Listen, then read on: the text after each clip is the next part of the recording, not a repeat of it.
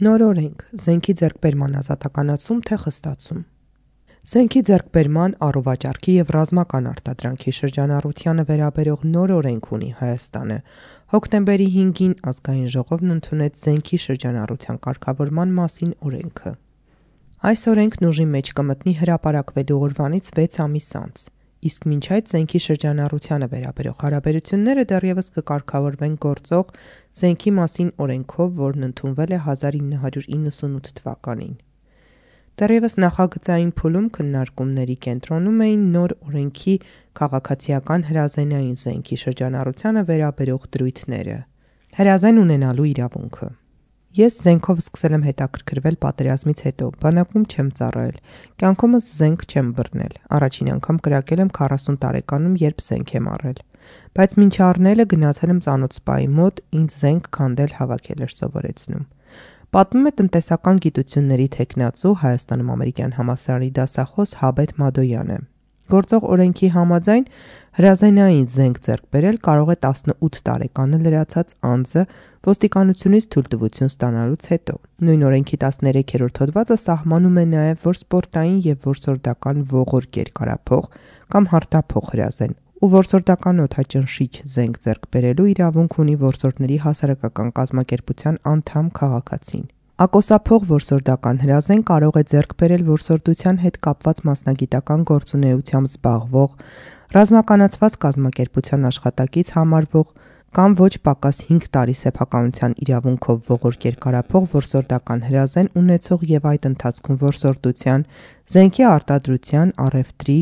վաճառքի, ձեռք բերելու, փոխանցելու, հավաքածուներ կազմելու կամ դրանք ցուցադրելու, հաշվառելու, պահպանելու, կրելու, փոխադրելու, տեղափոխելու և օգտագործելու կանոնների հետ կապված իրավախախտումներ թույլ չտված քաղաքացին, որին սահմանված կարգով տրված է որսորդությամբ զբաղվելու իրավունք։ Ձեռք բերված երկարափող հրազենը պետք է երկշաբաթյա ժամկետում գրանցվի ոստիկանությունում։ Զենքը օրինական ձեռք բերելու վերաբերյալ փաստաթղթերը ներկայացնելուց հետո ոստիկանությունը թույլատրում է ողորկ երկարափող և ակոսափող հրազենը պահել և կրել 5 տարի ժամկետով։ Հաբեթ Մադոյանի խոսքով աբսուրդային է այն կարգավորումը, որ քաղաքացին երկարափող հրազեն կարող է ձեռք բերել ու կրել, եթե միայն որսորդական միության անդամ է։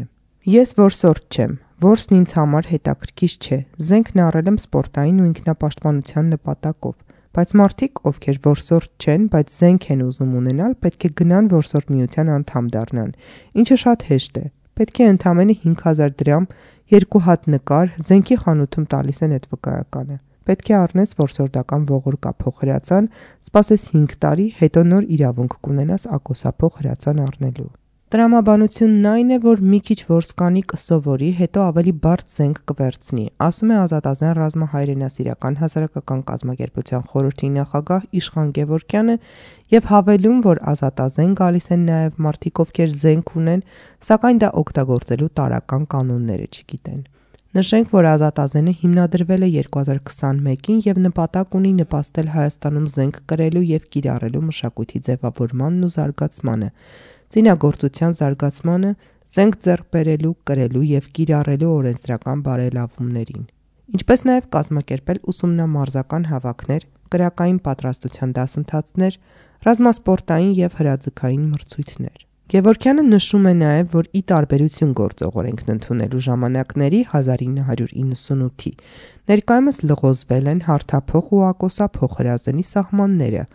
օրինակ կան նաև համակցված հրազեններ, որոնք ունեն ինչպես ակոսավոր, այնպես էլ հարթ փողերից բաղկացած բլոկ։ Նոր օրենքը։ Նոր զենքի շրջանառության կարգավորման մասին օրենքում նշված են 3 տիպի հրազեններ, որոնք կարող է ձեռք բերել Հայաստանի Հանրապետության քաղաքացին։ Ողորկ երկարափող հրազեն, ողորկափող կամ հարթափող հրազեն, համակցված հրազեն, ողորկափող և ակոսափող, այդ թվում փոփոխվող, ներդրվող ակոսավոր փողով, երկար ակոսավոր հրազեն, 1500 մմ-ից ոչ ավել երկարություն և 12.7 մմ-ից ոչ ավել դրամաչափ ունեցող փողով հրազեն։ Նոր օրենքի 15-րդ հոդվածը սահմանում է Հայաստանի Հանրապետության քաղաքացիների զենք ձեռք բերելու իրավունքը։ Ոստիկանությունից թույլտվություն ստանալուց հետո 21 տարեկան անձը կարող է համակցված կամ երկար ակոսափող հրազեն ձեռք բերել։ Զենքի ձեռքբերման օրից 5 աշխատանքային օրվա ընթացքում այն պետք է գրանցվի ոստիկանությունում։ Այլևս պարտադիր պայման չէ զենքի ձեռքբերման համար որսորդական միության անդամ լինելը։ Ակոսափող հրազեն ձեռք բերելու համար պարտադիր պայման չէ 5 տարի ողորկափող հրազեն ունենալը։ Եթե գործող օրենքով Հայաստանի Հանրապետության քաղաքացին կարող էր առավելագույնը 8 հատ հրազեն ունենալ, մինչև 3 հատ ակոսափող եւ 5 հատ ողորկափող, ապա նոր օրենքով նշվում է. քաղաքացուն թույլատրվում է ձեռք բերել 10 միավոր քաղաքացիական զենք պահելու եւ կրելու թույլտվությամբ, իսկ գազային զենք ձեռք բերելու, զենքի հավաքածու կազմելու կամ դրանք ցուցադրելու համար առավելագույն քանակ նախատեսված չէ։ Ինչու ունենալ հրաձգարաններ, գնել հրազեն։ 30 տարի պատերազմող երկրում 1 հատ քաղաքացիական հրաձգարան չկա։ Առաջինը կյանքի գնով փորձում ենք ազատազենով կառուցել։ Այս տարվա ապրիլին գրել էր Իշխան Գևորգյանը նոր օրենքի նախագիծը շրջանառության մեջ դնելուց հետո։ Նա օրենքի դրական կողմերից մեկն է համարում այն, որ սահմանվում է, թե ինչ տիպի հրաձգարաններ կան, ինչպես եւ ում կողմից կարող են գործարկվել եւ այլն։ Օրենքի 9-րդ գլուխն ամբողջությամբ նվիրված է հրաձգարաններին։ Եվրոպական բոլոր երկրներում տասնյակ հրաձգարաններ կան, մարզումներ կան։ Մեզ մոտ ամեն տիպի ժամանց կա բացի դրանից։ Ես ու կինս ենք տարածքը գտել հրաձգարանի համար։ Դաշտերում կրակելու իրավունքով որս ենք անում, բայց շուտով կդառնա հրաձգարան։ 1000-ը անցել ենք, մեր միջոցներով մարզել ենք այդքան մարդու։ Ազատազենը շահույթ չի հետապնդում, իզուր տեղը չենք ողջ մնացել։ Այն տղերքը, որ զոհվել են, շատ դեպքերում մեզնից առավել են եղել։ Հենց այդ նպատակով նախաձեռնել ենք, ասում է Գևորգյանը։ Երբ խոսվում է այն մասին, թե ինչու պետք է զենքն ավելի հասանելի դառնա քաղաքացիներին, նոր օրենքի կողմնակիցները նշում են, որ այն պետք է ինքնապաշտպանական նպատակներով եւ խոսքը փողոցում զինված քայլելու կամ սեփական հարևաններից պաշտպանվելու մասին չէ։ Ենթատեքստում պատերազմական վիճակում գտնվելն է եւ աշխարհազորի պատրաստված մարտունակ վիճակում լինելու կարեւորությունը։ Օրինակ, Գևորգյանն ասում է, որ իրենք դեմ են եղել հրազենային ատրճանակի ազատականացմանը։ Դրա դեմ պայքարեցինք, որովհետև ատրճանակը թաքուն զենք է, դա կլուբներ նման տեղեր տանել հնարավոր է։ Մենք ազատազենով կարծում ենք, որ զենքը պետք է մարզվելու եւ մեզ պաշտպանելու համար, ասում է Գևորգյանը, հավելելով, որ Հայաստանը շատ փոքր երկիր է զենքով իրարից պաշտպանվելու համար։ Ոչ թե զենքի ձեռքբերումն է ազատականացվում, այլ ակոսափող հրազենի ձեռքբերումն է ավելի ազատականացվում, իսկ ընդհանրապես ավելի շատ խստացումներ են, պարտադիր է դառնում զենք ունենալու համար քննություն հանձնելը, ասում է Հաբետ Մադոյանը։ Պարապմունքներ եւ հավաստագիր հրազեն ունենալու համար։ Նոր օրենքով սահմանվում է, որ առաջին անգամ քաղաքացիական զենք ձեռք բերող քաղաքացին պարտավոր է կառավարության կողմից երաշխավորված ռազմամարզական հասարակական կազմակերպություններից մեկում անցնել զենքի հետ վարվելու անվտանգության կանոնների իմացության կարճաժամկետ պարապմունք եւ ստանալ համապատասխան հավաստագիր։ Պարապմունքի անցկացման կարգը սահմանում է ոստիկանությունը։ Այն ինչը մենք հիմա անում ենք ինքնագլուխ պարտադիր կլինի օրենքով, այսինքն զենք ունենալու իրավունքը կտրվի գիտելիքի հիման վրա։ Լսում ենք, չէ, որ բանակում զենքի հետ անզգույշ վարվելու պատճառով մարդ է մահանում։ Նույնը կարող է լինել քաղաքացիական զենքի հետ, պետք է կրթել մարդկանց, ասում է Գևորգյանը, նշելով, թե նախատեսվում է, որ պարապմունքներից զենքից օգտվելու սովորելուց հետո նաև տեսական եւ գործնական մասերից բաղկացած քննություն կլինի, որի արդյունքների հիման վրա քաղաքացին կամ կստանա հավաստագիր կամ չի ստանա։ Նշենք սակայն, որ այս պահին դեռևս չկան այդ պարապմունքներն անցկացնող կազմակերպությունների ցանկն ու դրանց անցկացման կարգն ու պայմանները։ Հատկանշական է, որ գործող օրենքով թեև պարապմունքներ չեն նախատեսվում, սակայն նախատեսում են զենքից օգտվելու կանոնների իմացություն եւ դրանց ստուգում։ Մասնավորապես, սպորտային ողորկափող հրազեն եւ որսորդական զենք առաջին անգամ ձեռք բերող քաղաքացիները որսորդությամբ զբաղվելու իրավունք վերապահող փաստաթուղթ ստանալիս պարտավոր են Հայաստանի Հանրապետության կառավարության լիազորած կազմակերպություններում Հայաստանի Հանրապետության ոստիկանության հետ համաձայնեցված ծրագրով ստուգում անցնել զենքի հետ վարվելու կանոնների իմացության շուրջ։ Հետևաբար, ենթադրվում է, որ մինչ ոստիկանության կողմից ստուգում անցնելը քաղաքացին պետք է նաև ունենա որոշակի գիտելիքներ, սակայն ինչպես մեր զրուցակիցներն են վկայում, պրակտիկայում զենքը հայտնվում է նաև դրանից օգտվել չիմացողների ձեռքում։ Եվ այստեղ առաջանում է օրենքի կիրառելիության եւ դրա հանդեպ վերահսկողության խնդիրը։ Կան երաշխիքներ, որ նոր օրենքի դեպքում էլ ավելի մեծ թվով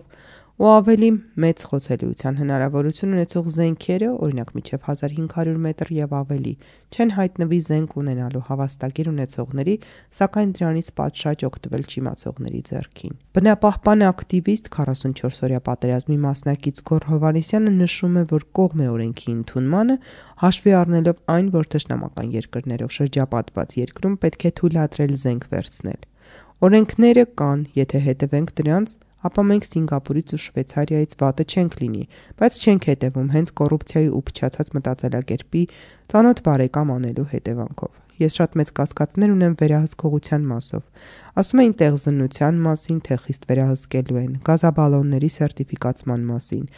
ՊՇՌ տեստերի, վակցինացիայի եւ այլն, ասում է Հովհաննիսյանը։ Իշխան Գևորգյանն էլ մեկ այլ օրինակ է բերում։ Երբ ես երիտասարդ տղա էի, վարորդական վկայականները համատարած գնում էին, հիմա համատարած քննություն են տալիս ստանում։ Մեր երկրում յուրաքանչյուր օրենք կարելի է խախտել, բայց կարելի է նաև դրա դիմացն առնել։ Պետք է հետամուտ լինենք, որ կիրառվի։ Մեր կառույցով մենք հաստատ դա անելու ենք։ Մնում է մյուսներն էլ ուշադիր լինեն ու զենք ունենա այն մարդը, ով գիտելիք ունի։ Հակառակ դեպքում դրա այլընտրանքը ինչ որ մեկի վիրավորվելը, վնասվելն է։ Վտանգներ։ Գոռ Հովհաննիսյանը նշում է բնության համար սպասվող ռիսկերից մեկը՝ մեծ հեռավորության վրա խոցելու հնարավորություն ունեցող զենքերի դեպքում ավելի հասանելի են դառնում կենդանիները։ Մի սարի վրա նստած կարող է տեսնել ու սպանել մյուս սարի գագաթին հանգիստ տարածող բեզոարյան այծին, իսկ օրինակ 200 մետրանոցով չէր կարող հասնել այծին։ Հրազեն ձեռք բերելու եւ կրելու ազատականացման դեմ հիմնական քննադատություններից մեկն այն է, որ կարող է աճել հանցագործությունների թիվը։ Սրա վերաբերյալ Իշխան Գևորգյանն ասում է. ով ուզում է հանցագործություն անի, նա անօրինական զենքին հասանելիություն ունի, ու եթե այդ զենքն էլ թողնի դեպքի վայրում, չեն նույնականացնի։ Իմ դեպքում, օրինական զենք ունեցողների, եթե կրակված գնդակը գտան, հաշվեք ինձ գտել են։ Այն, որ հրազենային հանցագործությունների հիմնական մասը հենց անօրինական զենքով է կատարվում, վկայում են նաև ոստիկանության կողմից ներկայացված տվյալները։ 2017-ից 21 թվականներին Հայաստանի Հանրապետությունում օրինական զենքից տեղի է ունեցել հանցագործության 22 դեպք, տարեկան միջինում 4 դեպք, իսկ անօրինական զենքից կատարվել է 296 դեպք, տարեկան միջինում 59 դեպք։ Կարող են ավելանալ անզգույշ հանցագործությունները, եթե զենքը շատ է, ապա անզգուշությունն էլ է շատանում, եթե մեքենաները շատանում են, վթարներն էլ են շատանում, բայց ամեն ինչ գին ունի, ասում է Գևորգյանը, հավելելով, որ գինը բնակչության անվտանգությունն ու ինքնապաշտպանության մակարդակի բարձրացումն է, չէ որ վթարների պատճառով մարդիկ չեն հրաժարվում տրանսպորտից։ Օրենսդիրը նոր օրենքի դեռևս նախագծային փուլում ներկայացրել էր դրա ընդունման հիմնավորումը, որում մեջ բերված են նաև միջազգային փորձի վերաբերյալ տվյալներ, մասնավորապես Բալթյան երկրների, Վրաստանի եւ Մոլդովայի փորձը ցույց է տալիս, որ քաղաքացիական զենքի ազատականացման վերաբերյալ օրենքի ընդունումից 1 տարի անց հանցագործությունների թիվը մինչև 40-ից 60%-ով նվազել է, իսկ կարգավորումների խստացումները Մեծ Բրիտանիայում 5 տարվա ընթացքում հանգեցրել են հանցագործությունների կտրուկ աճի, մոտ 90% ֆիզիկական անձանց նկատմամբ բռնության գործադրմամբ, մոտ 105% հրազենի օգտագործմամբ կողոպուտների, մոտ 110% գողությունների եւ 25% սպանությունների։ Արտադրություն եւ սև շուկա։ Մասնագիտությամբ տնտեսագետ Հաբետ Մադոյանը նշում է, որ ներկայումս զենքի խանութներում զենքի դիֆիցիտ է լինում։ Ստացված խմբականակներն արագ սպառվում են, կան մարդիկ, ովքեր ամիսներով սպասում են իրենց ուզած զենքը ձեռք բերելու համար։ Մադոյանի խոսքով օրենսդրական նոր կարգավորումների արդյունքում զենք ներմուծողները հարստանալու են, սկսելու են նոր բիզնեսներ եւ հավանական է հենց զենքի արտադրություն։ Միջազգային շփումները, կապերը, գործի նրբությունները հասկանալը ի վերջո կարող են բերել հենց ներգրողից արտադրող դառնալուն, ինչպես եղել է 90-ականներից ի վեր խոշոր այլ ներգրողների դեպքում։ Մադոյանն օրինակ է բերում հայտնի հոլդինգներից մեկը, որը զբաղվում է շինանյութի ներմուծմամբ, այնուհետև աստիճանաբար սկսեց արտադրությամբ զբաղվել եւ ընդլայնել արտադրությունը։ Գոռ Հովհաննիսյանը նույնպես նշում է, որ նոր օրենքի կիրառությունը բերելու է զենքի շուկայի զարգացմանն ու ընդլայնմանը։ Մեծանալու է շուկան, հետևաբար մեծանալու է նաև սև շուկան։ Հնարավոր չէ, որ մտնի լիքը զենքի մշակույթ ստեղծվի ու չավելանա, վտանգը ապօրինի զենքեր չմտնեն։ Նոր կոնտակտներ են ստեղծվում, ով ունի այդ կապերը կարող է օգտագործել դրանք նաև ապօրինի զենքերի համար։ Նա շեշտում է, որ ընդհանուր առմամբ կողմ է օրենքի ընդունմանը, բայց պետք է հաշվարկել ռիսկերն ու պատրաստ լինել բացասական հետևանքներին։ Թանկացումներ նոր օրենքին ընդառաջ։ Գործող օրենքի համաձայն զենք ձեռք բերելու թույլտվություն ստանալու համար քաղաքացին պարտավոր է ոստիկանություն ներկայացնել բժշկական եզրակացություն, զենքի տիրապետմանը խոչընդոտող այնպիսի հիվանդությունների բացակայության մասին, որոնք կապված են տեսողության խախտման, հոգեկան հիվանդության, ալկոհոլամոլության կամ թմրամոլության հետ։ Բժշկական եզրակացությունը տրվում է պոլիկլինիկայի կողմից բժշկական հանձնաժողովի ստուգումների հիման վրա։ Եթե պոլիկլինիկան չի իրականացնում հոգեբուժական և թմրաբանական բուժօգնություն և սպասարկում, քաղաքացին պոլիկլինիկա է ներկայացնում հոգեբուժական և թմրաբանության բժշկական օգնություն և սպասարկում իրականացնող բժշկական հաստատությունների կողմից տրված բժշկական փաստաթուղթ։ Այս փաստաթղթերն ավելի հայտնի են որպես նարկոյի և փսիխոյի տեղեկանքներ։ Մինչև վերջերս այդ տեղեկանքների վճարն ընդամենը 3000 դրամ էր, օգոստոսին սակայն դրանք շուրջ 6 անգամ թանկացել են, դառնալով 20,000 դրամ։ Իշխան Գևորգյանն ասում է, որ տրվող տեղեկանքների վավերականությունն ընդամենը 1 ամիս է և ամեն անգամ զենք գնելուց պարտադիր է բժշկական եզրակացություն ունենալ։ Բացի այս տեղեկանքների վճարները կան նաև այլ մեկանգամյա վճարներ։ Ընդհանուր առմամբ բավականին կլորիկ գումար է արժենում զենք ունենալը։ Չի կարելի, զենքը նորից դարձնում են հարուստի համար, ասում է Գևորգյանը, հավելելով, որ այս հարցով դիմել են տնտեսական մրցակցության հանձնաժողովին։